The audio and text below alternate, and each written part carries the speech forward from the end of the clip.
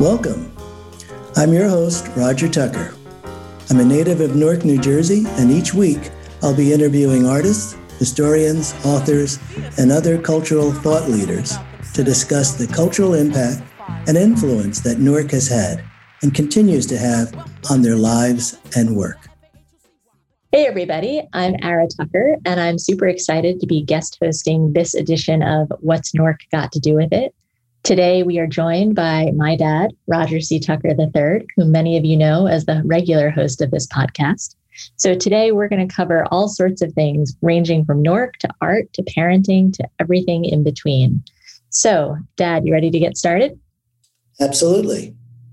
All right. So there are the places that surround us, and then there are the environments that we choose to cultivate on our own. And I'm wondering about how growing up in Newark has influenced how you've sort of curated your homes. You know, how do you think about interior spaces when you're surrounded by such enrichment outside? Like, what do you choose to do in your homes? Do you have things hanging up on the walls? Do you have books? And how did Newark have anything to do with that? Well, again, one of the big advantages of growing up in a city the size of Newark and with the history that Newark has had it's one of the oldest cities in the country. So for me, the library, the museum, even the department stores were sort of the ways that spaces were engaged by people. So you're in the library, it's full of books. You're in the museum, art is hung. Part of the Newark Museum is the Ballantine Mansion, which is the mansion of one of the founders of one of the large brewers in Newark, Ballantine Ale. And you get to walk through, as part of an exhibition, the house of this very wealthy industrialist. And so for me, the introduction of how people live, what's important to them, was sort of exemplified by these public spaces that I was around. And then I was fortunate enough to have a great aunt. She wasn't a great aunt, meaning in that she was older. I had this fantastic aunt who lived in the next suburb over, East Orange. And she had these really cool friends next door, Pat and Rick. And Pat and Rick were a young couple. I referred to them as hippies. They were educators. They were the last or one of the few remaining couples who hadn't left East Orange or the Newark area. And I remember going to their apartment, and they had one room, which would have been a bedroom for anyone else, and the walls were lined with books. And the books were all arranged in the Dewey Decimal System because Patty was a librarian. And they were paperback books, but they were displayed very proudly as if they were, first editions. The furniture that they had, they didn't have a traditional living room or dining room. They had sort of what was a David Susskind, who was an old-time TV commentator, interviewer. It was a round table surrounded by 6 chairs that sort of rotated. That was their living room. And their dining room was a picnic table that Patty's father had built for her. So very untraditional sort of setting. I remember going home to my parents and saying, Patty and Rick, none of their furniture matches. They don't have matching sofas, and their appliances in their kitchen don't match. So I got to see the traditional, which was the homes typically of my parents and my friends. Very set ideas about a dining room, a set idea about a living room, a set idea about all of the rooms. And I got to see very early that there are opportunities for you to find out what is your sort of style. So the homes that we've had the homes that that you grew up in, that we've had, books were important, comfortable furniture, not too much furniture, not most probably the most traditional. I remember the first light that we bought for the house on Stone Drive, the dining room light. It was a light fixture that I bought in New York City. I think it was at Conran's, which doesn't exist anymore. And it had a bulb that you could only get in maybe one store within, 5 towns. So this idea of non-traditional spaces or interiors that reflected the family's likes became sort of the way that I've always lived. Mm-hmm. I want to actually talk about that intersection of the formal and the informal, and we'll get to education in a second, because I'm really interested in talking to you about, your education, particularly at Arts High. But I remember wandering into the Neue Gallery, museum in New York, and seeing the Wassily chair by Breuer, and saying to my friend Doug, "Hey, that's the chair I grew up in, seeing my dad reading the New York Times every Sunday." So, how did you think about the place of art and museums and industrial design? Like, I remember we had a lot of adventures together at tons of museums. Like, was that a conscious decision that you made as a parent, or was that you as an art appreciator wanting to just, go and I was along for the ride? Well, it's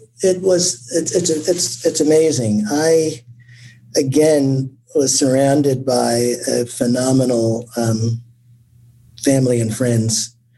And I remember my 8th grade graduation present, the same incredible aunt who introduced me to her neighbors, my Aunt Elaine, said to me, "Roger, for your graduation present, I can give you money or I can give you an experience. Which would you like?"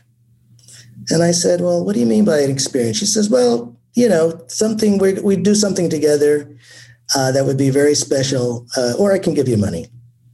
And I said, "Well, I'm curious, let's do the experience."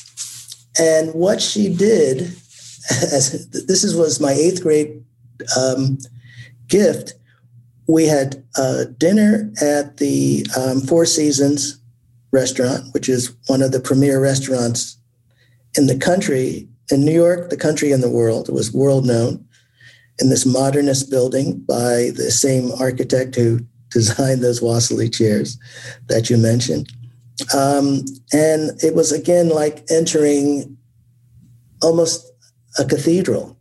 There were stairs that you entered, that you climbed up at the reception area. There was a huge tapestry that was, I think, the tapestry from the design from a Picasso. We were led into a room, again, this modernist room with an indoor pool and tables, very, very systematically arranged.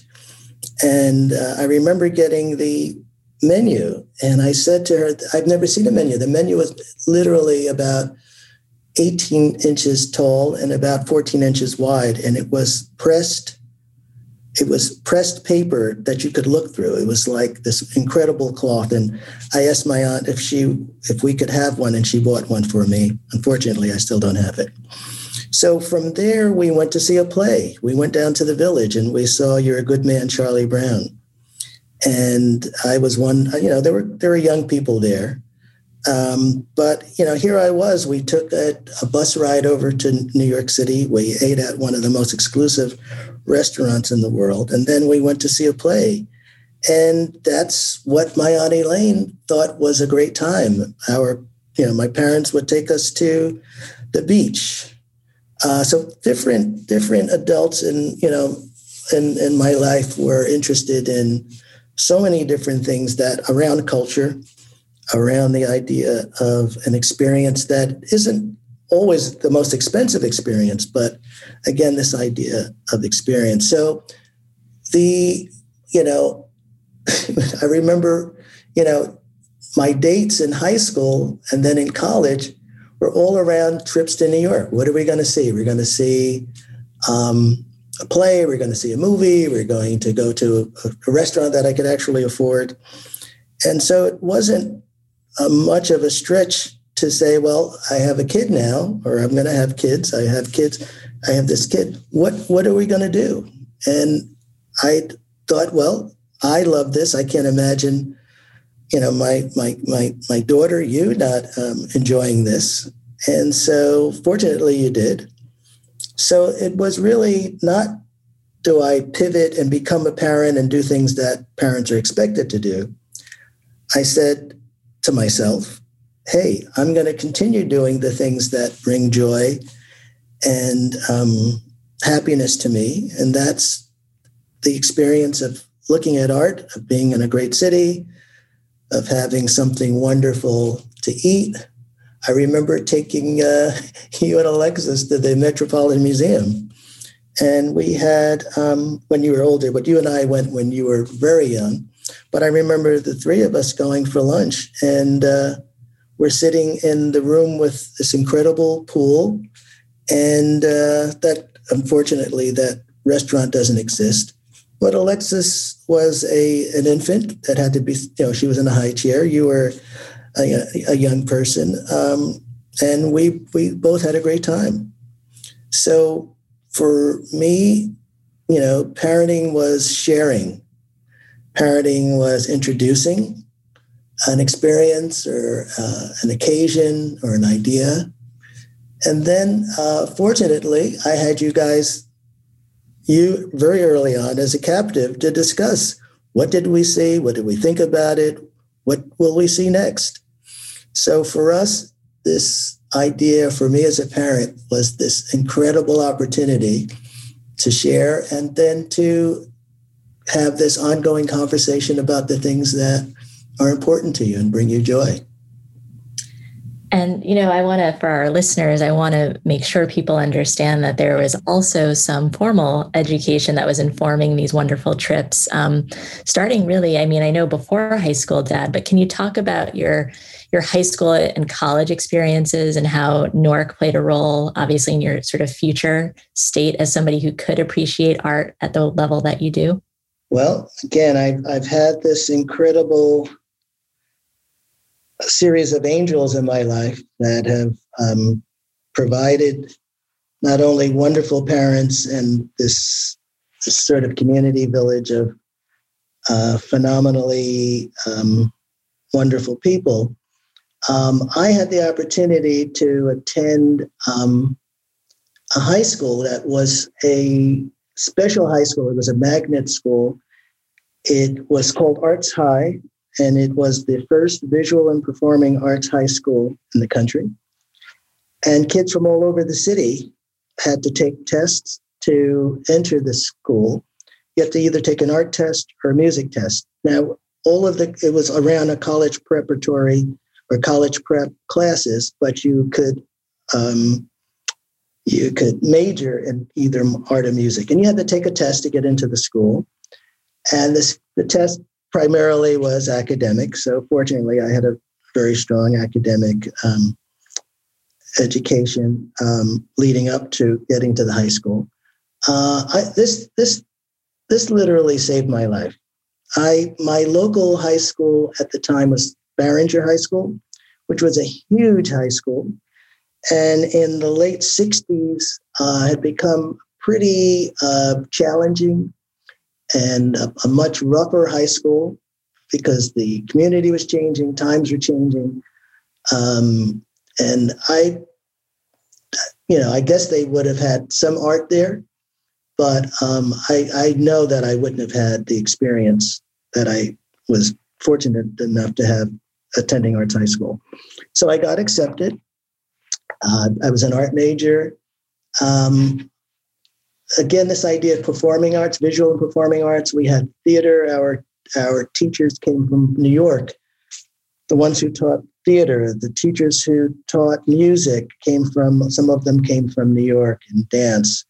Our teachers, the art teachers were art teachers whose works were in museums. The students who were attracted to the school, again, were from all over the city. And they were a great bunch of people to get to know, for me to find out, for them to know me and for me to know them.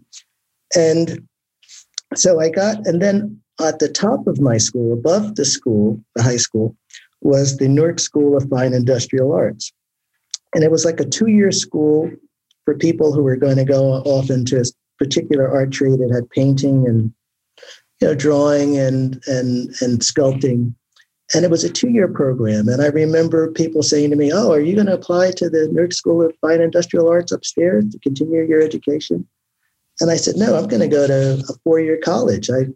That's sort of an interim type of decision. I really want the full college." And I had really, even though I'd gone to this art school, I really thought that I was going to go to, a traditional university. I remember looking at the different catalogs and I said, wow, it might be cool to go to University of Chicago, or, locally, it might be cool to go to one of the art schools in New York, which were close by, which, School of Visual Arts or Parsons. But my senior year, I again had the incredible good fortune to have a instructor in my commercial art class. He didn't call it graphic design or advertising. It was called commercial art. And his name was Julius Benevento. He had an accent. He wore a 3-piece suit. He was very much like the kind of European guy, sophisticated guy you might see in the movies. And just really talented. And I said to Mr. Benevento, "Mr. Benevento, I'm thinking about going to art school." And he said to me, "Roger, you're talented. I think you should go to the school that I went to." And I said, "What school is that?" And he said, the Cooper Union. And I'd never heard of the Cooper Union. And he said, "And the best part about this, it's a great school. You're going to have to take a very difficult test to get in, along with having good grades. But if you get in, it'll be tuition free for 4 years." And, coming from a very, working class family with not a lot of money, the idea of having an education for 4 years that I would, be awarded was amazing. So I was told again the test was going to be difficult. I applied to other schools, good schools. Cornell was one of them, School of Visual Arts, Pratt, and then locally Montclair was then called Montclair State University. Montclair State later became a university. So I took I remember telling my guidance counselor, Mrs. Bohannon, I said, "Mrs. Bohannon, Mr. Benevento said to me that I should take the test for Cooper Union."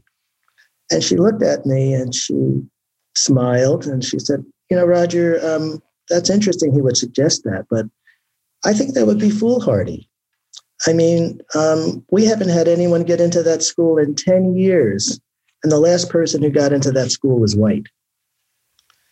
And, this was 69 going into 70. And fortunately, we as students had more agency at that time than maybe we might have had 3 or 4 years before. So this idea of being told that you should avoid doing something that you'll probably not succeed in was the last thing that I thought was appropriate, but it didn't matter. So 5 or 6 of us went over to Cooper to take the test. I was the only one that got accepted. And Cooper Union then extended and introduced me to yet another world of art and architecture and design, and some of the most brilliant people that I could ever meet, I thought at the time.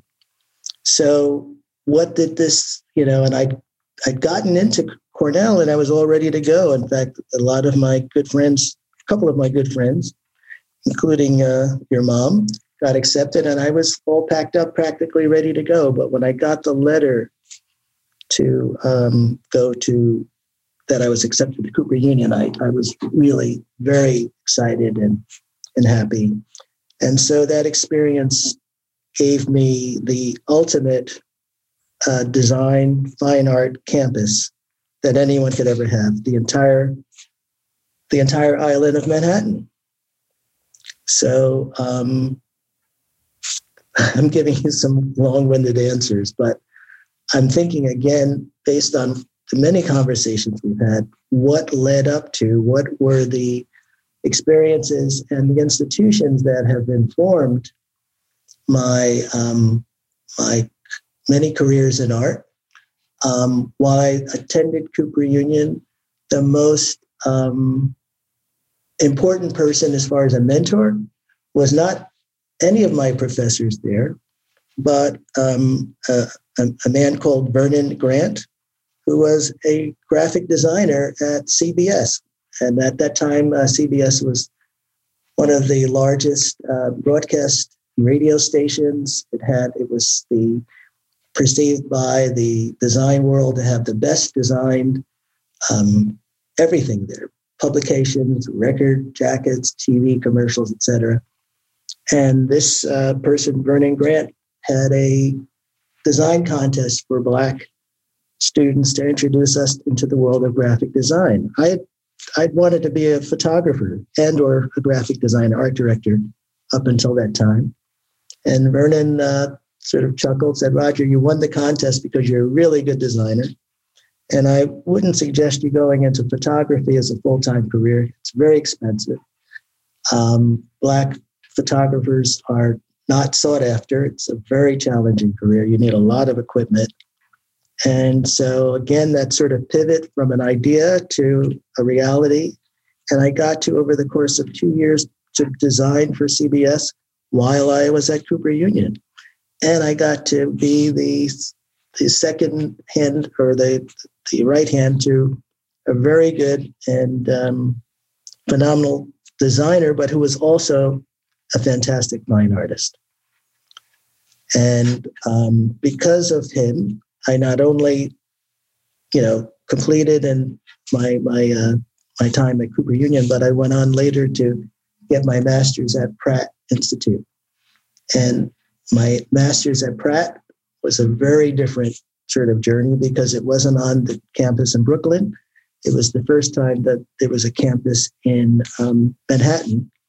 And so that's where I went for my master's degree. So as you can see, and again, in my long-winded answer, my journey in art, through institutions, with the types of mentors and the important people in my life, they continue to be there. And that, again, but Newark was the base. Newark was my base of operations. I commuted from Newark, New Jersey for 4 years to Cooper Union. And my early first marriage moved one town over to East Orange. And, so I hope that answers your question. Yeah, no. And I think what I'm hearing from you as I want to pivot into some other topics, but before we leave this thread, I've noticed that role models, influences, environment, all of those things were really seminal and important to you in terms of shaping not only your appreciation, but also your vocation. And I want to talk about, the role modeling that you did as a parent, because not only did you take me to museums and kind of, show me the life that you had created and how and why, but, you talk about apples not falling far from the tree. I want to talk about an important moment in family history involving the Lincoln Tunnel and Alexis, my little sister's birthday. We were driving to the Peking Duck House for her birthday because we all love Chinese food in our family. And I think I was a sophomore at Princeton, and I announced that I was going to be an art history and visual arts major. Can you tell, we'll get to sort of the fast forward, but can you tell our listeners sort of what your initial reaction was, having kind of tread that path yourself, and what that meant for you as a parent hearing that? Well, it was a big surprise. And in retrospect, and we've shared this recently, it shouldn't have been a big surprise because, from the time you could talk, which was very early, we were going to museums, we were, going to the movies, we were going to parks, we were going bike riding, we were going to, vacations in the vineyard, Martha's Vineyard. And, we were doing these, we were doing a lot of filming with our Super 8 setup, the camera and the huge recording pack. And we were making, videos and sort of trying to edit in the camera and sending out these Super 8 films. And then when I had the business in Manhattan on Park Avenue South, and you woke up early one morning and got on our little black and white Apple computer and created, you wrote some music, played the music, and created a skit with one of your pet animals. So you went from, traditional materials to multimedia, and you've always been involved in projects. You did architecture projects in the 4th and 5th grade. But when you told me this, I didn't see you as having had the life that I did. In fact, you probably had more of a experience to the arts and as a younger practicing artist. But, parents aren't always as what is the word? We don't see as clearly as we think we always do. And I knew you were really brilliant. You were a great writer. So I never imagined you wanting to pursue this as a career. I just said, she'll go into, journalism. She'll go into maybe, something in the arts, but on the writing side or the producing side, the executive side. And so I was truly taken aback, and it probably, again, was my own sort of goofy parental prejudice as to what your kids are going to be and how they're going to be. And so you stood your ground, and you did some phenomenal projects and installations at Princeton, which some people are still talking about, fortunately. So that was that I'm sure for you it was much more traumatizing than you had ever expected or I had expected.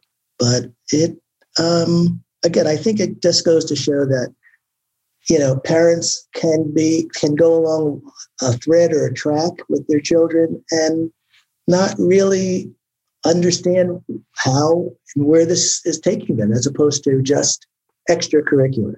I saw my journey as not extracurricular, but as a journey that the only journey that I could take.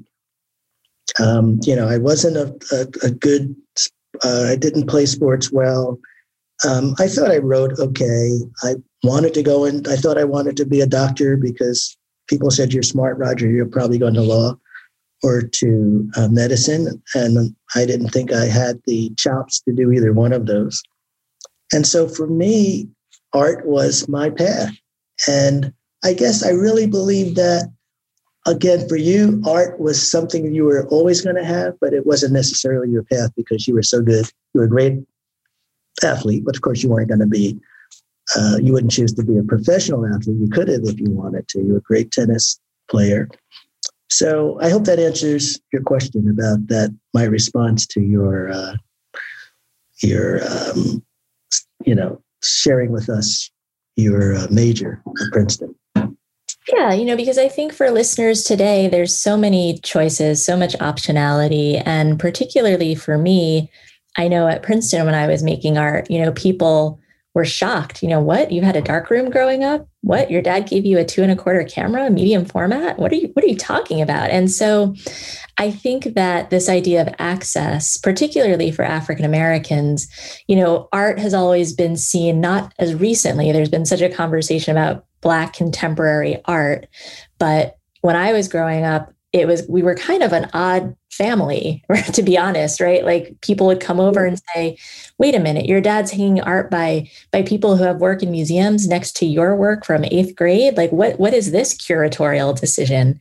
And I guess maybe we can jump into collecting, right? Because I think the only barrier to collecting is the idea of not having an opinion about what you want to live with in terms of artwork, but maybe I'm oversimplifying. So maybe you can give the listeners a little bit more of a concrete understanding of, you as a collector, the role that maybe race or socioeconomics has played or not played, and kind of what you see as the future of collecting for your collection, but also just for Black collectors in general.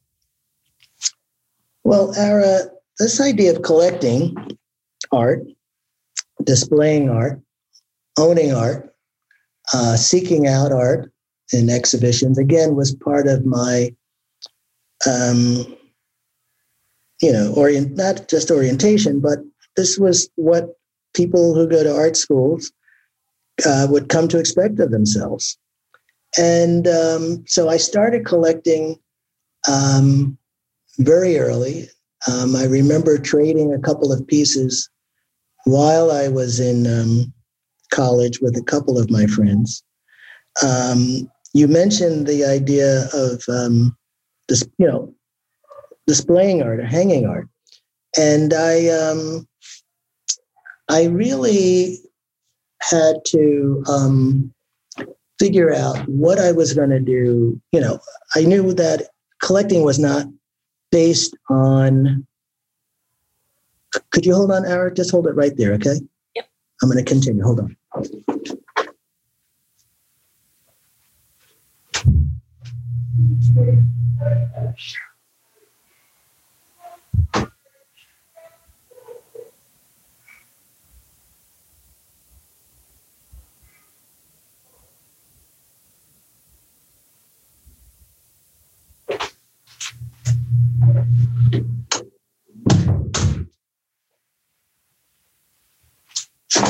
Okay, you asked the question.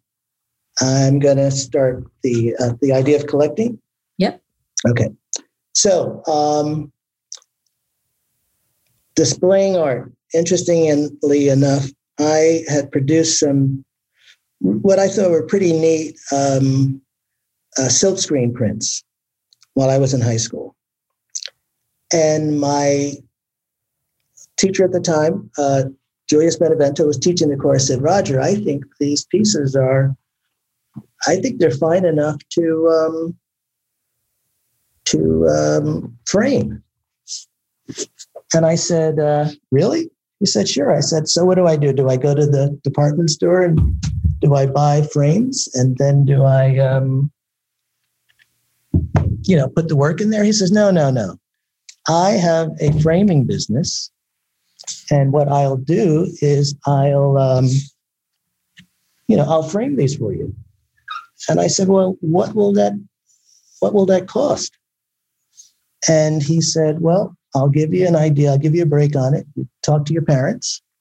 I'll make these beautiful walnut frame for your 2 prints, and they'll last a lifetime. So I asked my parents, here I am in high school, and they fortunately said, okay, what it'll cost, it may have cost $50 a piece, which was a lot of money at the time. And the work was framed, and I showed it off. They showed it off. By the time I got to, I guess, as a young adult, I remember going back and asking them what happened to these beautiful prints. And they showed them to me, and the prints were made on construction paper. Mm. And the construction paper obviously was not archival. Right. And it wasn't meant to last. And the paper, the artwork disintegrated. So that was a signal to me that very early on that whatever you're going to get obviously had to be made or created in a way that it could last at least a lifetime. So that was that was an experience that wasn't something you learned in school. I guess I would have learned that in school, but I learned it firsthand. So again, I was able to, in college, trade with a couple of my friends who were artists. We traded works. I then started, in the workplace, and the people that I'd gone to school with, there were two people that I'd gone to school with specifically, Frank Stewart, a photographer, and Jeannie Matusame Ash, who both attended Cooper with me. And they started out with some very significant photography practices very early in their careers. And so while I was at Clairol, I was an art director at Clairol, I remember hunting Frank down. Of course, he was in Manhattan, and going to his home and selecting 2 or 3 prints that I bought from him and then had framed. And these were among some of the photographs that you grew up seeing. As I moved into, my career, the collecting art became even more diverse, and that I was looking at this idea of different types of material, different types of conversations that the artist might be having that I might find interesting to collect. And I say to people that my wanting to collect art is a way of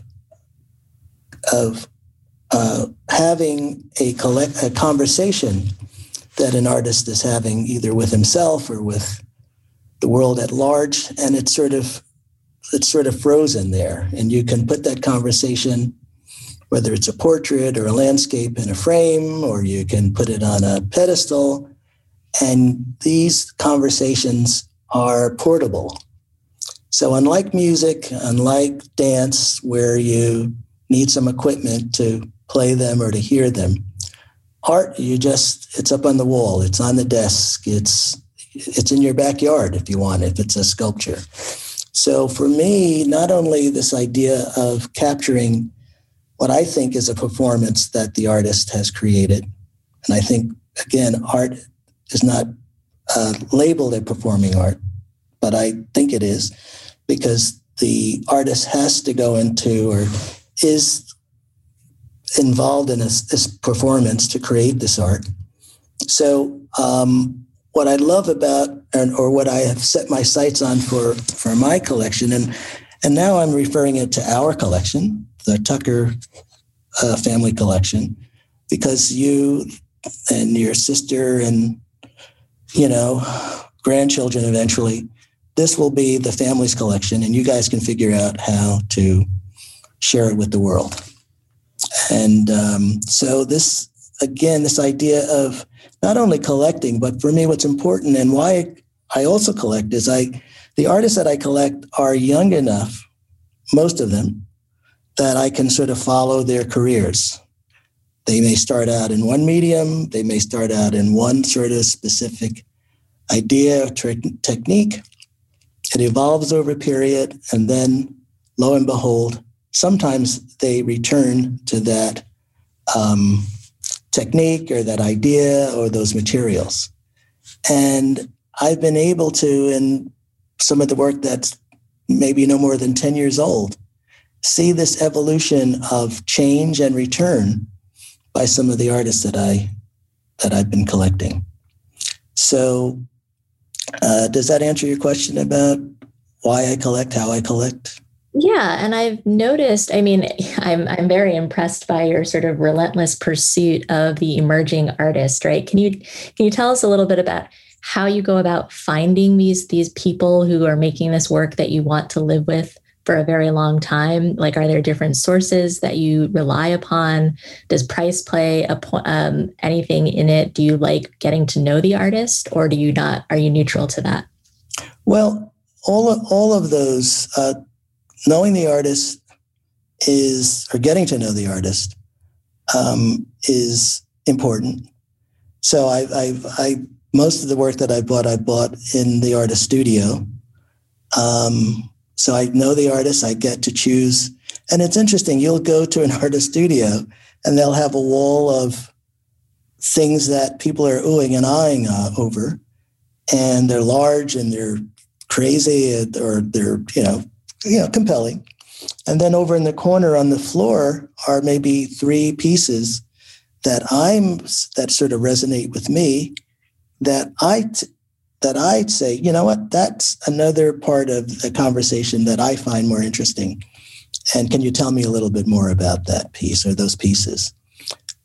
So visiting emerging artist studios, I've been, fortunate enough to, again, being in the tri-state area, go to MFA program open studios where young artists are, in their graduate years, they're skilled, their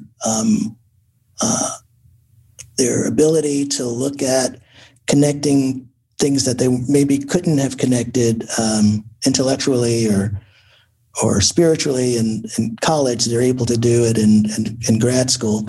So a great percentage of the artists that I collect are MFA academically trained artists. I may have 1 or 2 pieces of by artists who are self-taught.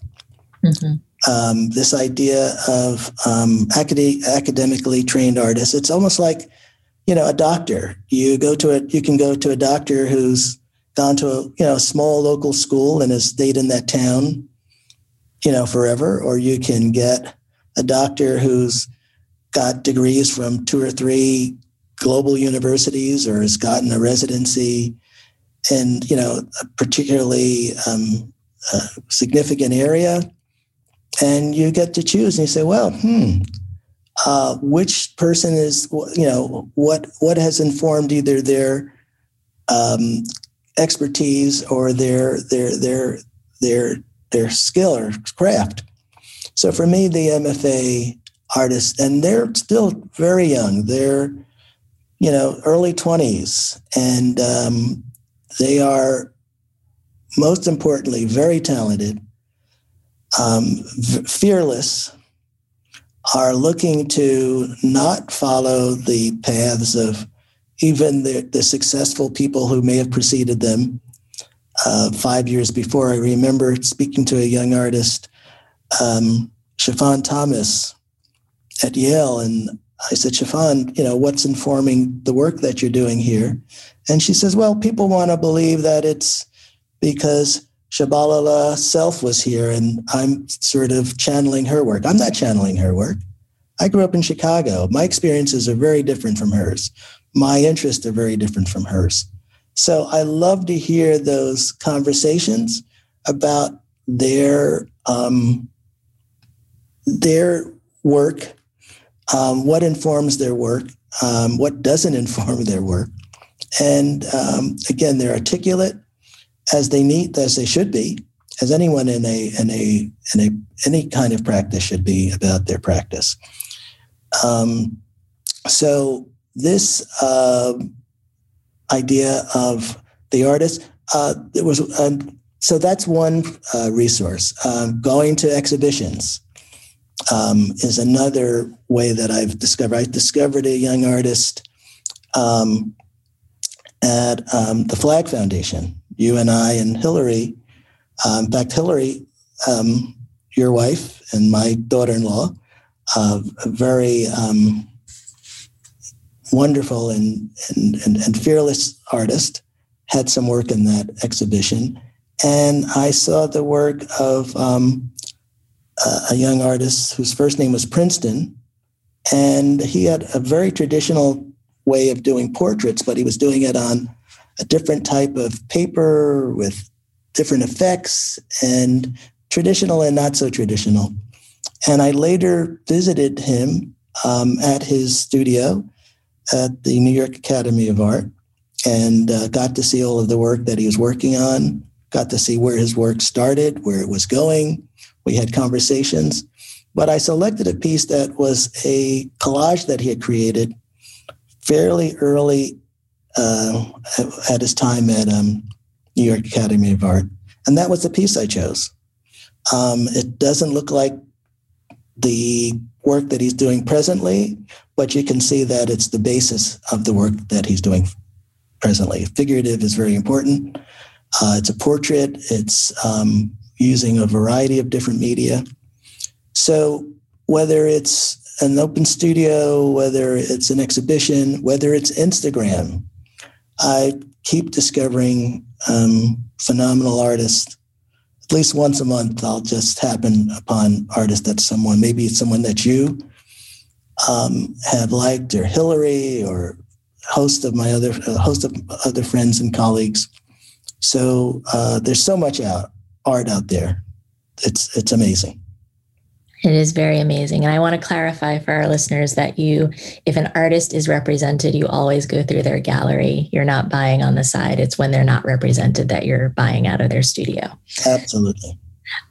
So I have a few more questions and we'll wrap up. But my question is around, I know you tend to collect traditionally underrepresented artists, namely African-American. You just mentioned figurative being important, but I know growing up that abstract art and other forms were really also compelling to you. Do you have a view of Black art? Is there such a thing? Well, I believe that there is art. There's only art. And depending on the art that you pick up or the art that you see, they're done by a variety of different people. So, most of the art that I saw growing up was art by European artists, predominantly white male European artists. They were pretty much overrepresented in the canon of art. But I was also very fortunate again to know that there were also Black artists that had practices that were heralded. As a young teenager, just entering, or possibly before I even entered Arts High School, I saw the work of Richard Hunt. I saw this young man, Black man, with a small afro, with a welding helmet on his head, with horn-rimmed glasses like myself, and a plaid shirt on. And I said, wow, that guy looks like me. I'm one of the few guys in school that wears plaid shirts and has glasses. But this guy's a sculptor. Where did I see him? I saw him in Ebony magazine. My mom, made sure that we had a subscription to Ebony magazine. And so every month I got to flip through those pages and see Black engineers, Black architects, Black, of course, entertainers. But to see this artist who didn't have a beret on, who didn't have a smock or a palette on it, the sort of stereotypic kind of, this is an artist. Here was a guy with a welding helmet on. And he was in a huge space with sculpture and, welding equipment. And fast forward, Ara, I got to buy a print of Richard Hunt's because that's all I could afford. I mean, his sculptures, he's the most, he has more art in public spaces of any sculptor in the country. Very few people know that. But Richard Hunt out of Chicago. But I was able to buy a print from a art dealer and gallerist, Bill Hodges, who had a gallery on 57th Street, one of the few Black gallerists. And you won't believe this, but I know you will. But Bill Hodges grew up in Newark. So this idea of sort of, breaking barriers, going places where people don't believe you can probably make a living or go to. I've seen that time and time again not be the case, just the opposite. So anyway, I bought this Richard Hunt print and, it's signed. I'm really excited about this. A year or two later, no more than that, Hillary and I and a good friend, another great artist, Willie Cole, we are at the opening of the new Whitney Museum in the Meatpacking District in New York. And who do I see? Richard Hunt. I went over to him and told him how he had influenced my idea, or at least helped shape my idea that an artist could be, a black guy, young black guy. Here he was 85 years old. We took a group shot together. So this idea of, black art versus white art. I mean, if you saw Richard Hunt's work, you wouldn't say that's the work of a black sculptor.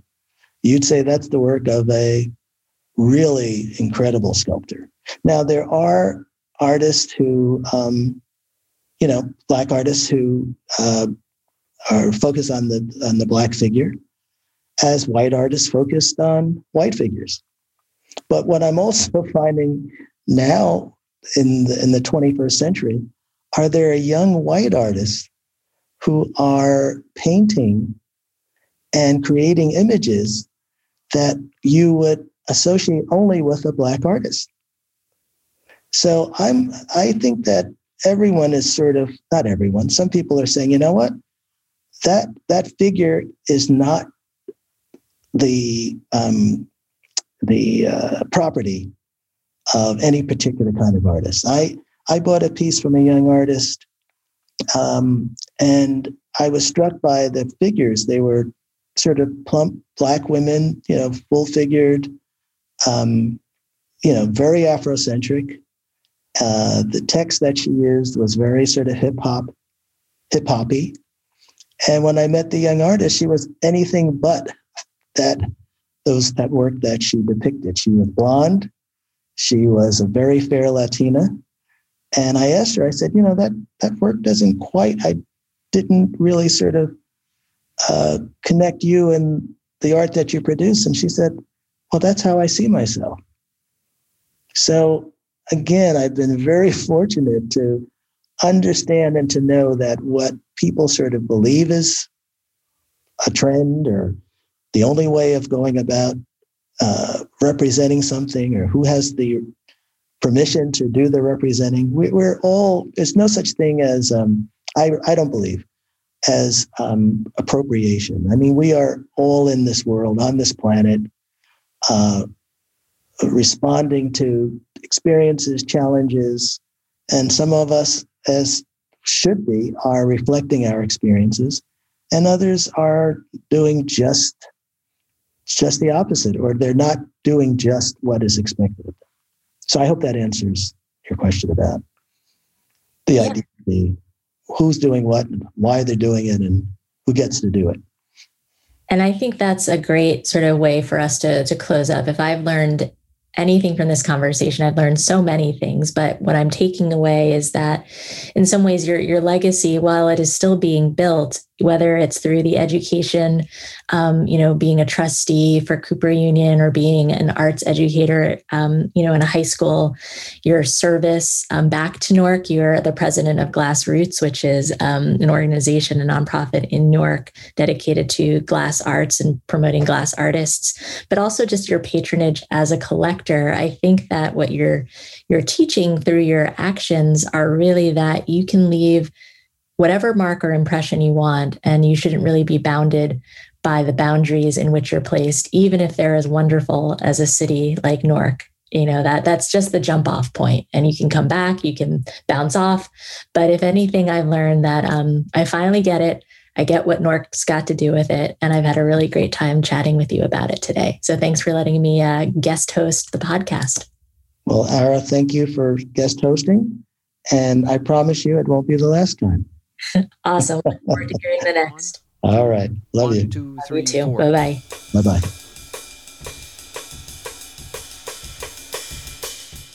Thanks to Ara Tucker for her awesome interview of me, where I got to share how the cultural impact of Newark has shaped my life and work.